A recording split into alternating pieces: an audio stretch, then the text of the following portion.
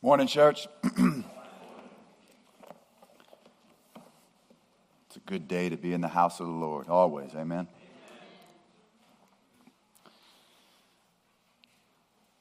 It was the year 2000.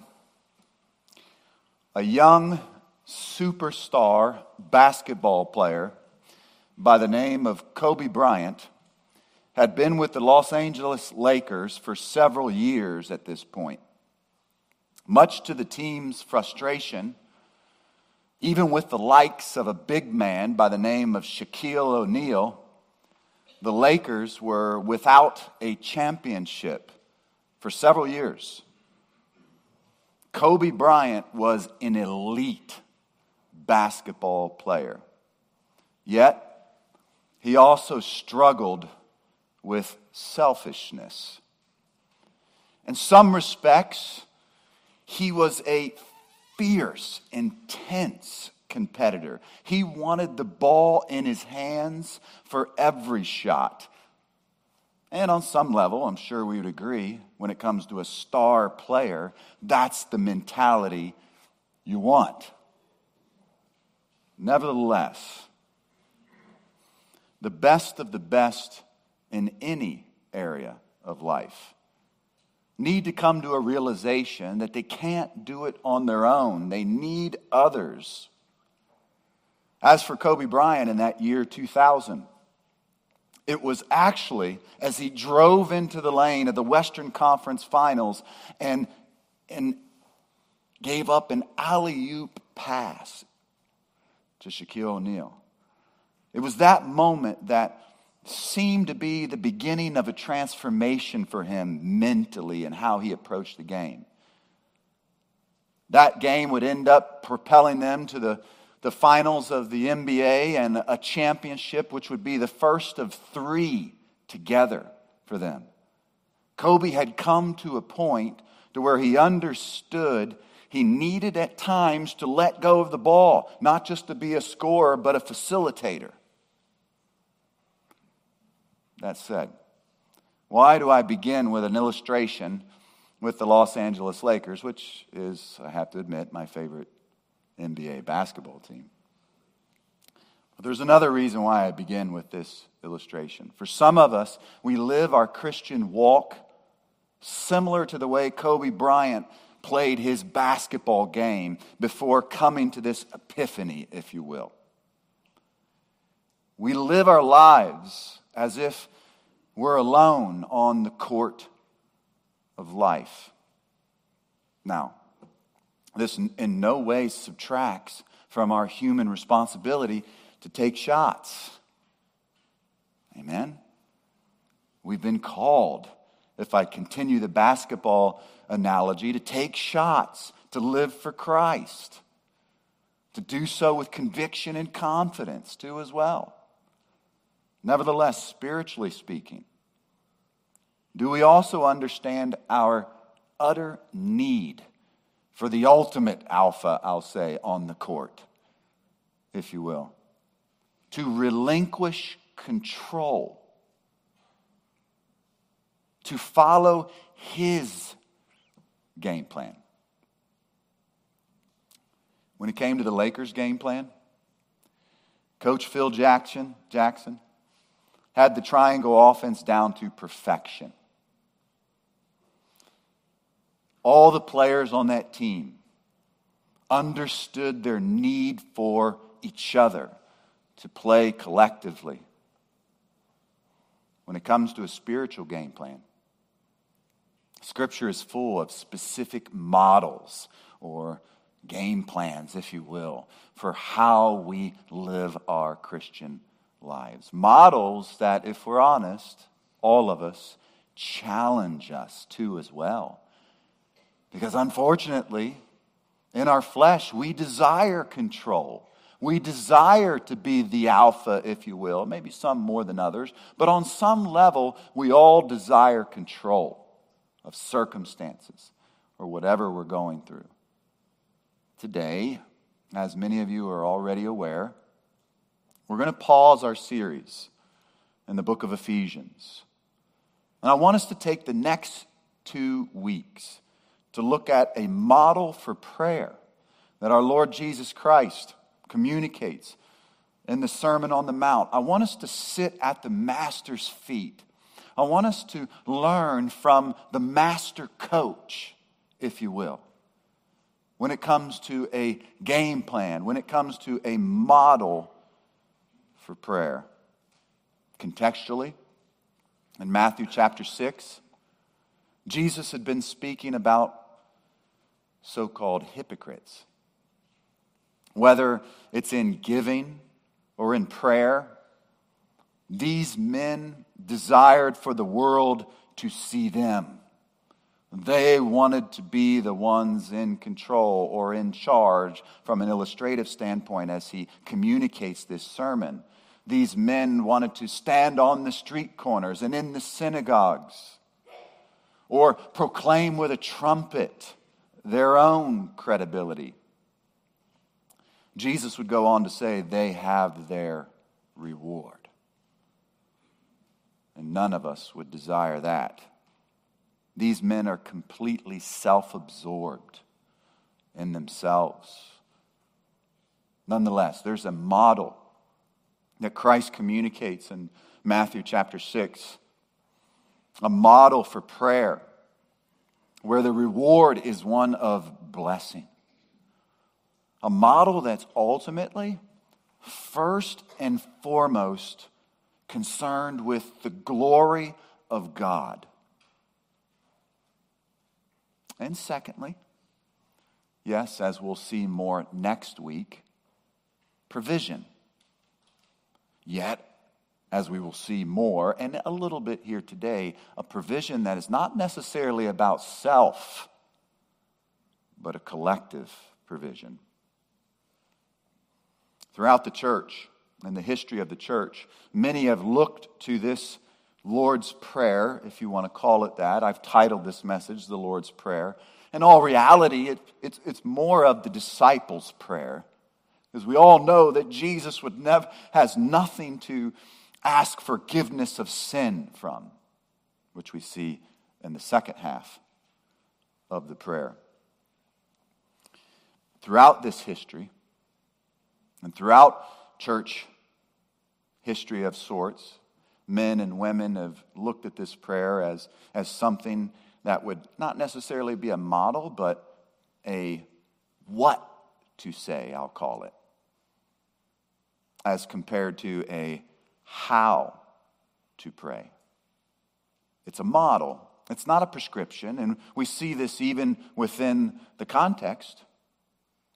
As right prior to Matthew chapter 6, verse 9, Jesus speaks of the hypocrites that pray in meaningless repetition. This becomes abundantly clear in what he's trying to communicate.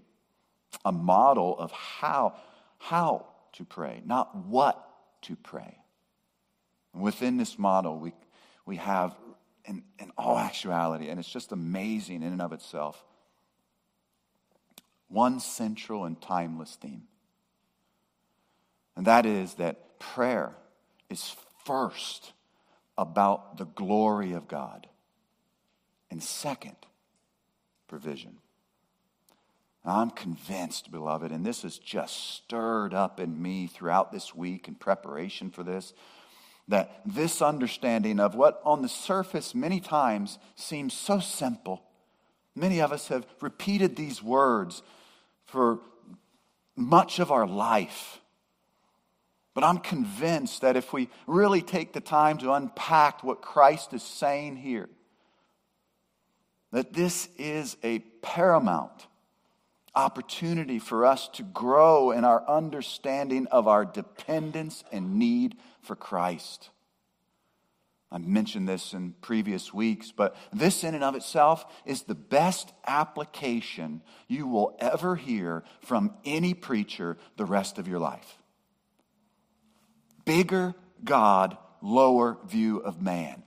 Dependence and need will drive you like nothing else, even in prayer.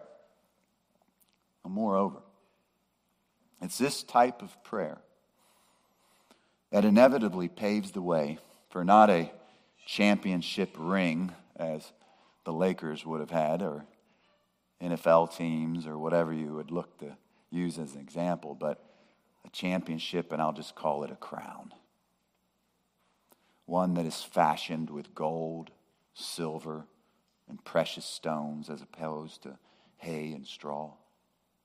One in which, when you face the judgment seat of Christ as a born-again believer, He will say, "Well done, good and faithful servant." And you will be rewarded based upon your faithful service unto Him.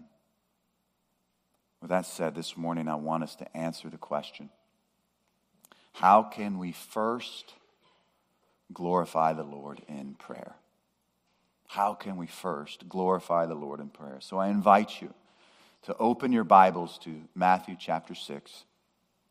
The title, as I mentioned, of today's message is The Lord's Prayer, Part 1. We'll look at the Part 2 next week in the second section, though. If you would, please stand with me for the reading of God's Word. Matthew chapter 6, verse 9 and 10 is our text. Pray then in this way: Our Father, who is in heaven, hallowed be your name. Your kingdom come, your will be done on earth as it is in heaven. You may be seated.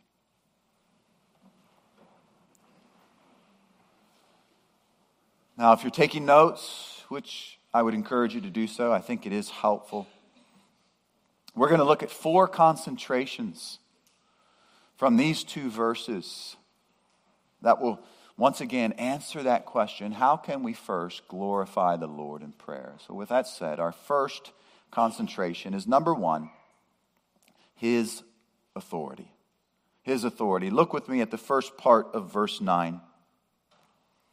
He says, pray then in this way: Our Father who is in heaven. Now, when you think of an authority figure that you respect and admire in any area of life, we're all, in those circumstances, in a position to where we desire to heed their commands. Going back to that Lakers team, I love the story that is told by Shaquille O'Neal when he met Coach Jackson for the first time. He traveled to his resort in Montana in the middle of the woods, and as Shaquille O'Neal went to go see Coach Jackson, the coach looked at him, and some of the first words that he said is, he said, "Hey, big man, I need you to move that log out of my lake." Now, in some respects, Shaq would go on to say that this was a strange introduction to this relationship, but he understood on some level that Coach Jackson was challenging him. He wanted to see how he was going to respond, this alpha male player, indeed, to who would be his authority figure. Now, Shaq would obviously go on to respond well and move the log out of the lake.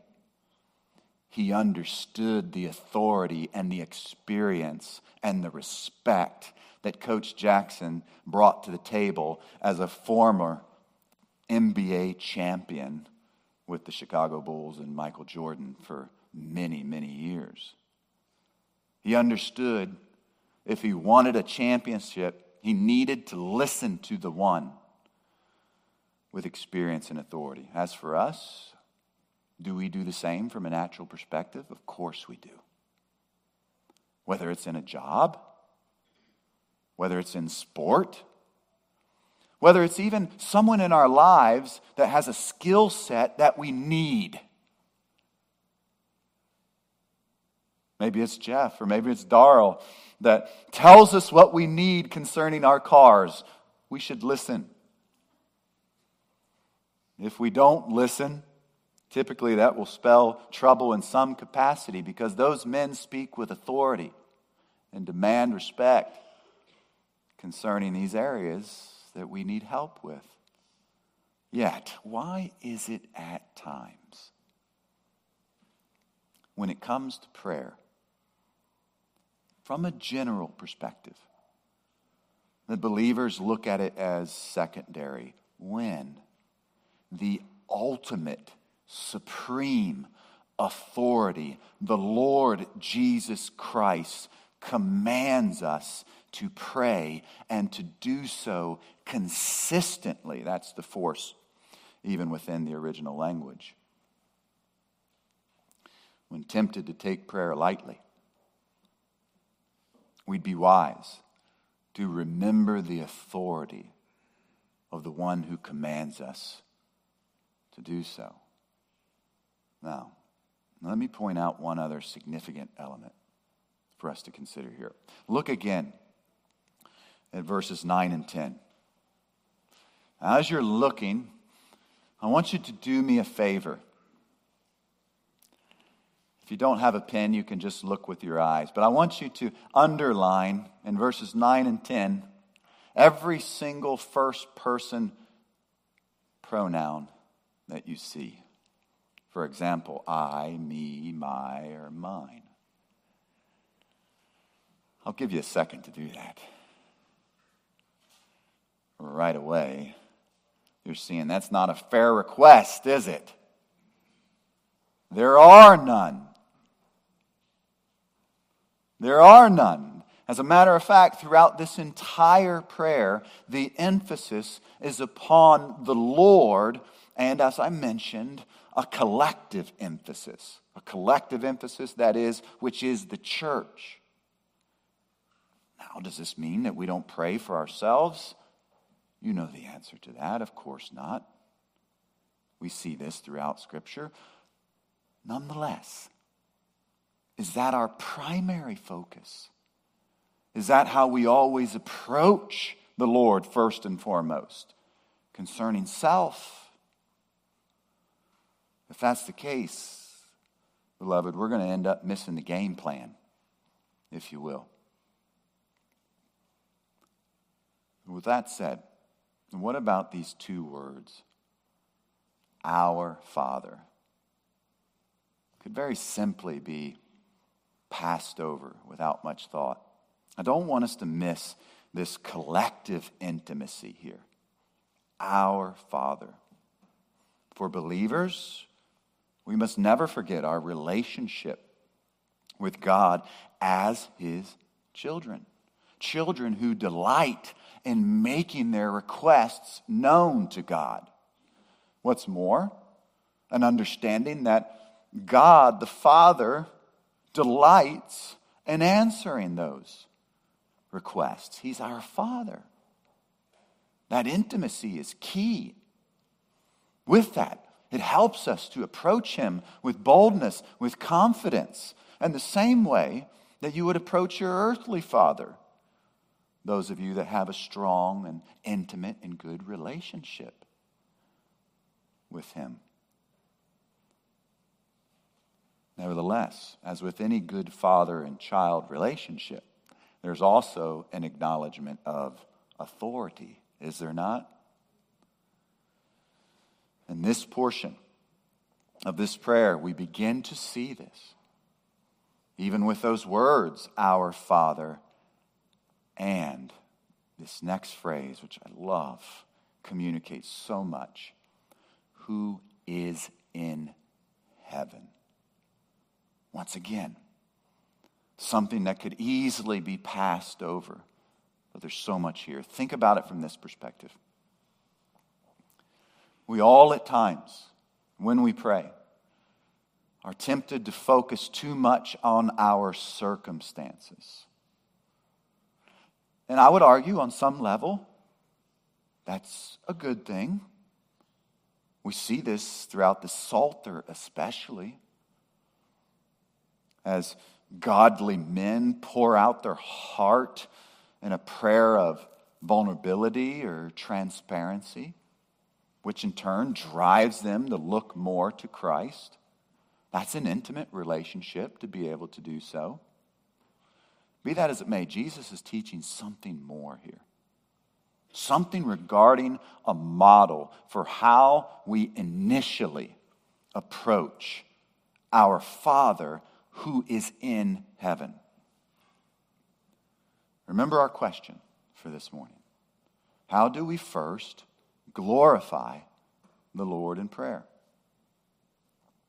His simple command to pray is one aspect of concentrating on his authority, yet the same goes for his position, which is in heaven. Know this, beloved. The Lord reigns. He is in heaven. He sees the entire court of your life. He knows the retirement years after your game of life. He knows the last day of your life. Psalm 115, verse 3, one of my favorite psalms, reads, "But our God is in the heavens. He does whatever he pleases." Psalm 123, verse 1 reads, "To you I lift up my eyes, O you who are enthroned in the heavens." So, my friends, when we approach the Lord in prayer, know this, and know this first and foremost, that the one who is good, that the one who is sovereign, and the one that is majestically enthroned in heaven, nothing is outside of his control or his authority.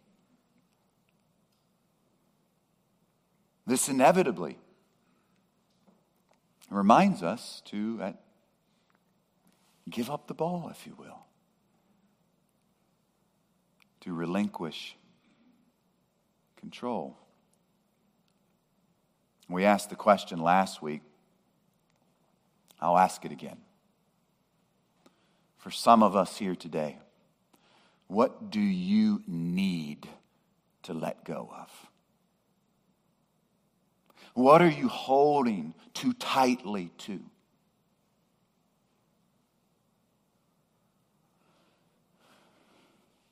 It's a model such as this that reminds us, as we stated last week again, that you and I are simply stewards of what God has given us for a while to serve others.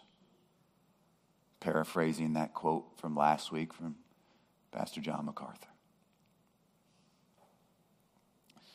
And let me give you another point of application from the words of King Jehoshaphat in 2 Chronicles chapter 20, verse 6. These are words of prayer concentrated in the authority of God. Listen to these words. "And he said, O Lord, the God of our fathers, are you not God in the heavens? And are you not ruler over all the kingdoms of the nations? Power and might are in your hand, so that no one can stand against you." Hallelujah. That's the God in whom we come before and pray. My friends, no matter what you're in the midst of, trial or blessing, the Lord reigns, and no one stands against him. Amen? That's an application that would serve us all well when we pray in this way. With that said, let's turn our attention to the second concentration of this prayer, and that's number 2. His holiness. His holiness. Look again at the second half of verse 9. A very familiar phrase. Hallowed be your name. Hallowed be your name. And we need to deal with this term, hallowed. Obviously not a common term in our language of the day. Why is it translated in this manner? It's only used one other time, and that is the correlating account of the Lord's Prayer in the Gospel of Luke. The word at its core means to sanctify or to be holy. So this begs the question, why not use the word sanctify or holy? Well, we won't spend the time behind the scenes, but the answer is grammatical. And that said, at the end of the day, this is so much more that Christ is communicating here. He's in essence saying, cause your name to be vindicated or defended, or cause your name to be treated as holy. And what's more, even the use of this word name conveys so much more than an English interpretation of how we would say name. It's more than just the name of the Lord Jesus Christ. From a Jewish perspective, this entails all of his character and all of his nature. It's about his holiness. It's about a prayer that desires the Lord to produce reverence for who he is. Now, we'll see this in the next concentration as well. But the sense here is twofold concerning this part of the prayer, hallowed be your name. It's twofold in the sense that it's definitely speaking to a current or present context, yet it is also speaking from an end times perspective. Theologians would call it an eschatological perspective. That said, when it comes to the current or today perspective, as believers, we all want more than anything and desire, especially within the culture, that Christ's name would be revered and respected as holy, that he would cause it to be vindicated.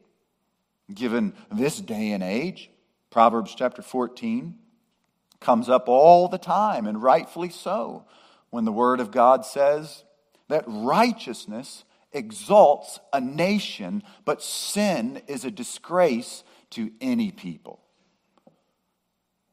This would be our prayer and a worthwhile implication and application of hallowed be your name. What about his holiness in the church? Well, the church of our day prays for more ideas of how to be more relevant, more accepted, more attractive.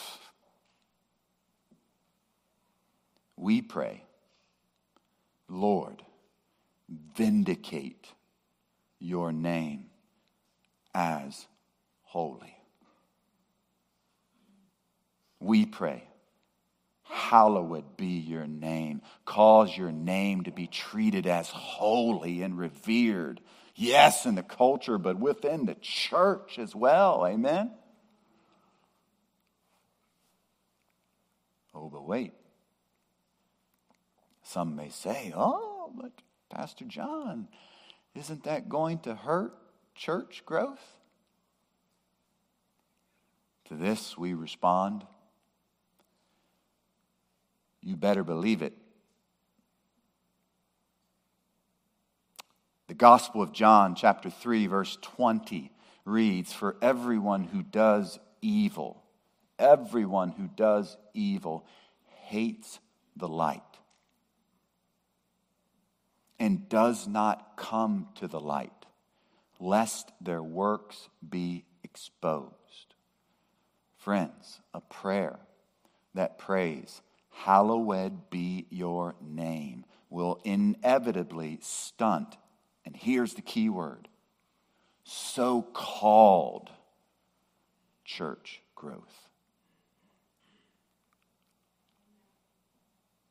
Oh, but you see, here's why this model for prayer is truly the game plan for real church growth.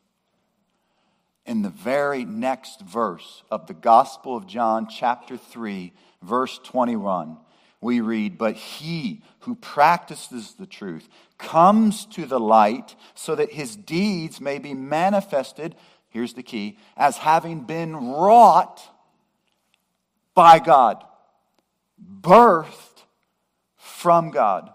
This is what we want today, my friends, is it not? A church the Lord causes by His choice to be royal and holy. Hallowed be your name, O God. A people for His own possession who've been called out of darkness and called to proclaim the excellencies of Him who called you out of darkness into the marvelous light.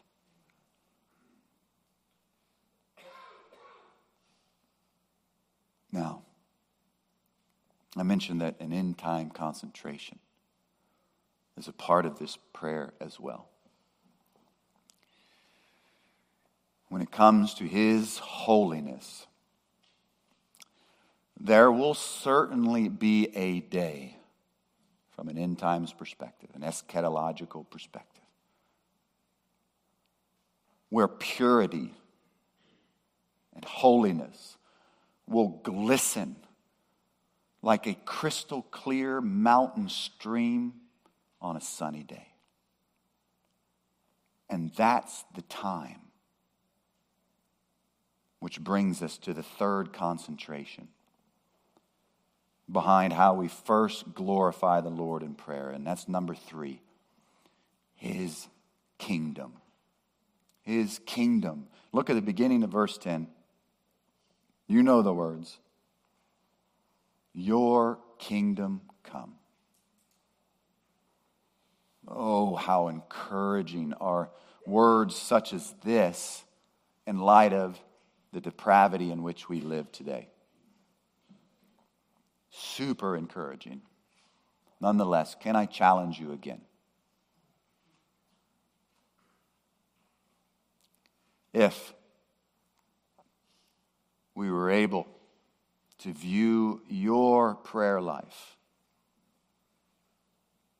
how much of it would be concerned with your kingdom? How much of it would be concerned with your kingdom of work, your kingdom of health, your kingdom of suffering, your kingdom of decisions? And yet Jesus says, pray in this way, your kingdom come. Not ours, but His. Because we, as we approach Him, desire to glorify Him first and foremost. That's the game plan, beloved. That's the model. Which in all reality, and I know precious saints in this room that have been there, when we pray in this way, the things of this day slowly seem to fade away. Not making any light of the significance of these trials or decisions or health circumstances? Are you at times discouraged at the lack of respect for his authority?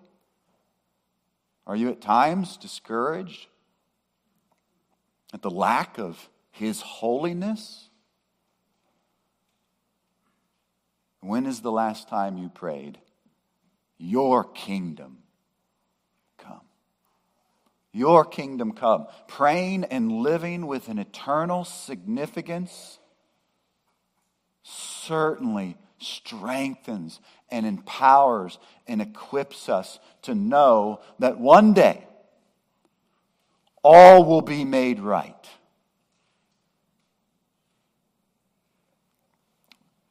Oh, by the way, the hope in this is not a fleeting hope, but a guaranteed, signed, sealed, delivered, etched in stone promise from the Lord Jesus Christ himself. The Apostle John proclaimed this vision of promise as such in Revelation chapter 20, verses 4 and 6. As we consider this end times perspective in his kingdom and our model for how we approach the Lord, we read, "Then I saw thrones, and they sat on them, and judgment was given to them, and they came to life and reigned with Christ for 1,000 years. The rest of the dead did not come to life until the 1,000 years were completed. And this is the first resurrection. Blessed and holy is the one who has part in the first resurrection. Over these the second death has no power, but they will be priests of God and of Christ, and will reign with him for 1,000 years. Hallelujah. Glory to God. Praise the Lord. This is something to be excited about. Amen. To have a smile on our face no matter what circumstance you're in the midst of. Your kingdom come, O God. This is something that can shape our prayer life. This is something that serves as the brightest lighthouse in the midst of perilous, dark, cultural waves of turbulence.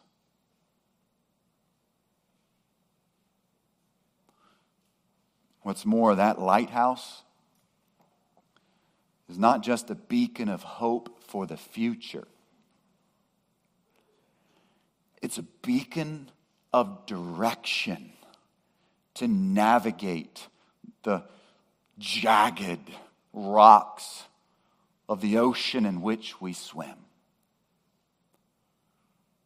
To navigate towards direction for the present when we say, "Your kingdom come." When we pray this, there's surely a concentration on the future, yet there's also a focus on the present. We see this in the beginning, even and throughout the Gospels, the Sermon on the Mount. Listen to the words of Christ in Matthew chapter 4, verse 17. From that time, Jesus began to preach and say, "Repent, for the kingdom of heaven is at hand." Is at hand. This is what we see all throughout the Gospels. There is, once again, a dual sense of the kingdom, present and future. That's to say that a real and literal millennial kingdom is coming with Christ at his second coming. Your kingdom come. What's more, when Jesus came the first time, he said, "The kingdom of heaven is at hand." And then for us now, spiritually speaking, the kingdom of heaven is at hand. So then, Pastor, what does that mean? The kingdom of heaven is at hand. I understand that the millennial kingdom is coming and I can pray in this manner, but what does that look like for me now when I pray, your kingdom come? I'm glad you asked. It's all about a prayer that desires Christ to be glorified throughout the hearts and lives of his people today. A prayer that desires men and women to honor and respect his authority, to manifest his holiness, and to live in light of his kingdom. It's a prayer for the salvation and the sanctification of souls.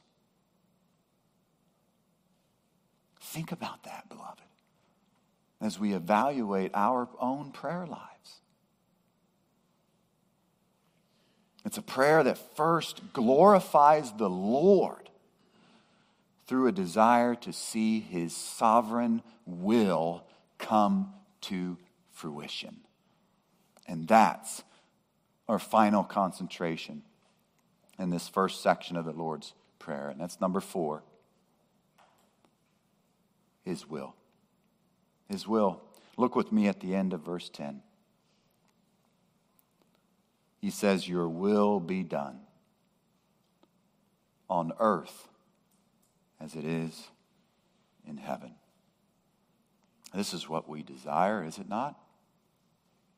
Christ in his humanity demonstrated this type of submission to the will of the Father in the Garden of Gethsemane. When he prayed, not my will, but your will be done. That said, let me challenge you again from what I previously mentioned. How often are we praying for our will? Previously, we called it our will or our kingdom of work or our kingdom of decisions. Once again, in order that there's no misunderstanding, does this mean that we can't pray in a way that desires the good and acceptable will of God in our decisions and in our life? Of course not. Jesus in his humanity demonstrated this as well, when he desired that this cup of suffering might pass.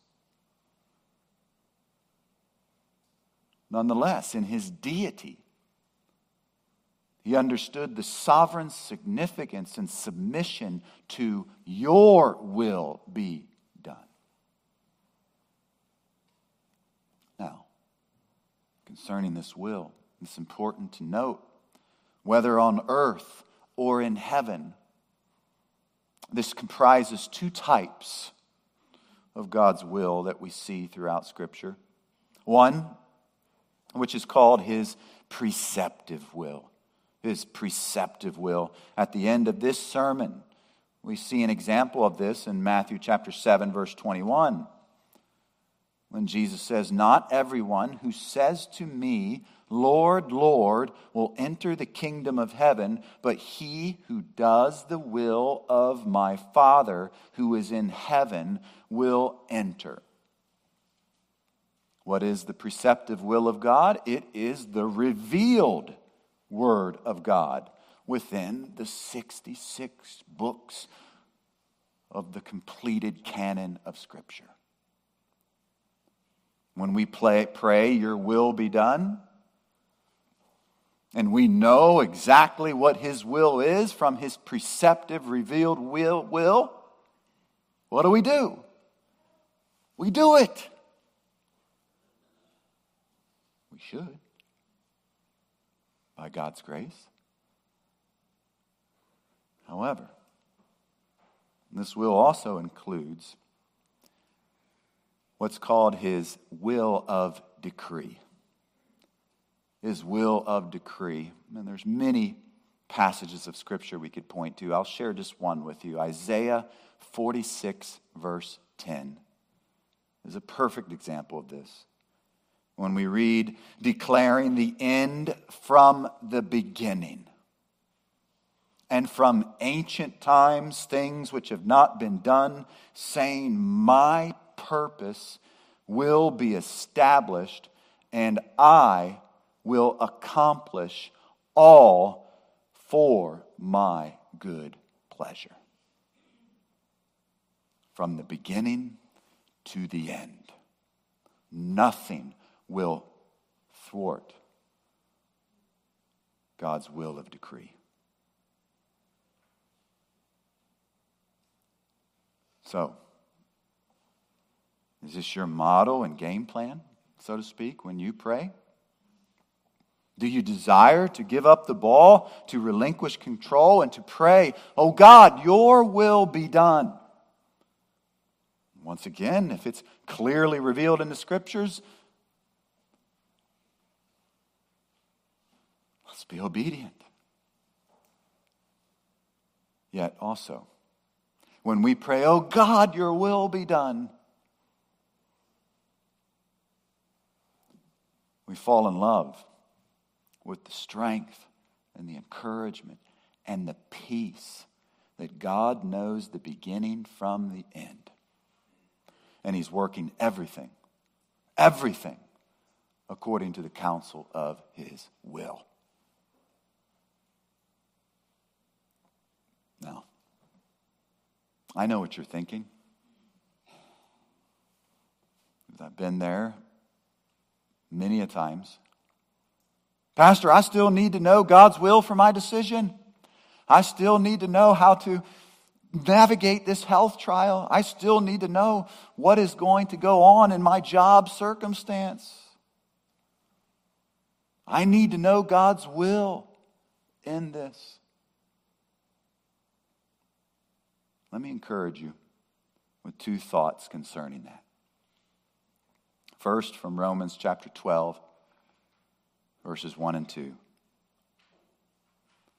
Therefore, I urge you, brethren, by the mercies of God, to present your bodies as a living sacrifice, holy and acceptable to God, which is your spiritual service of worship.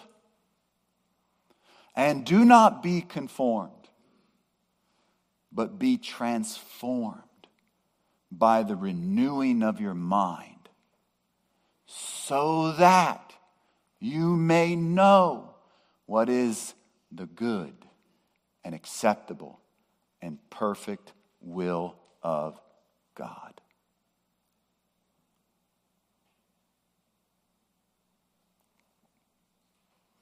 You want to know the will of God?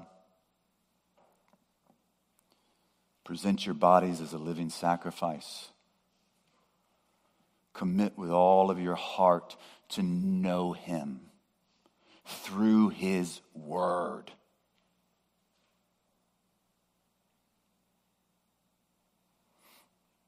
To submit to that Word. To be transformed and renewed by it. Obviously, as the Proverbs will tell us, there's wisdom in a multitude of counselors. And by all means, seek that.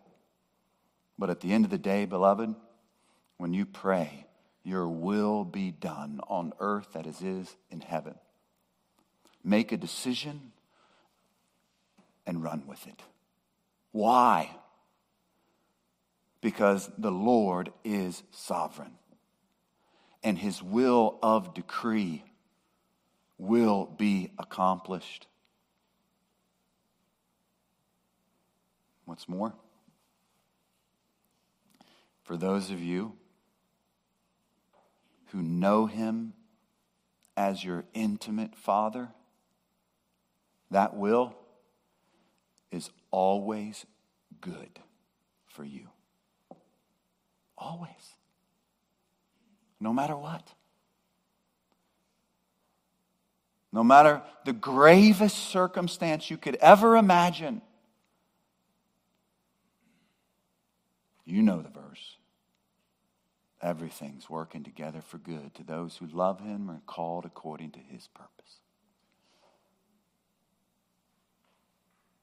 And that's encouragement and strength in prayer.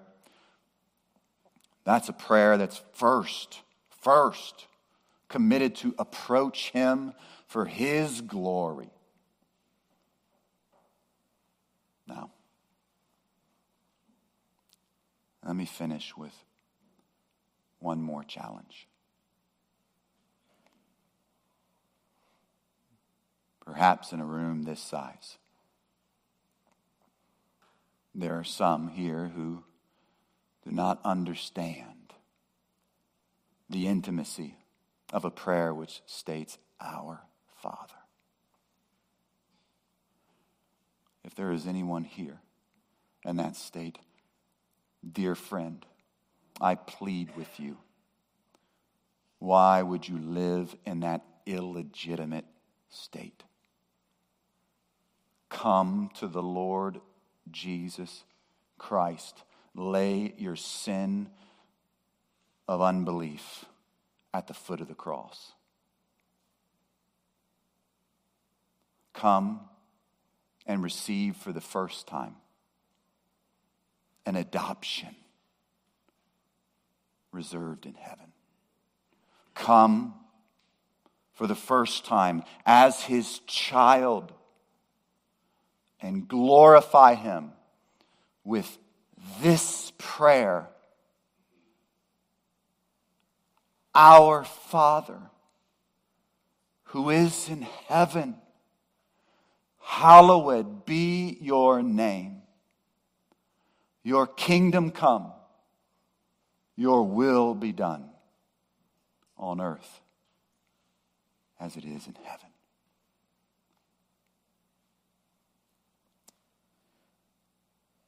Bow with me in prayer.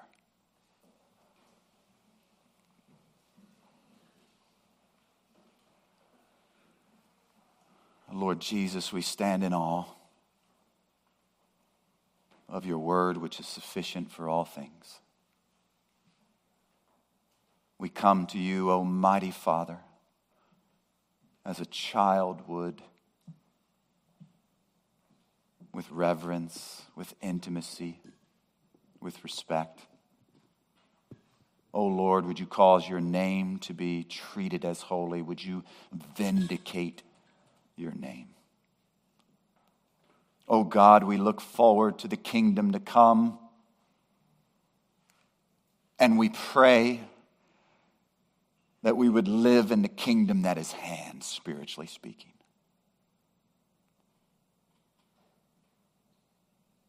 And oh Lord, we rest in the reality that your will be accomplished. We thank you, we worship you, and we glorify you. In the name of our precious Savior, the Lord Jesus Christ, we pray.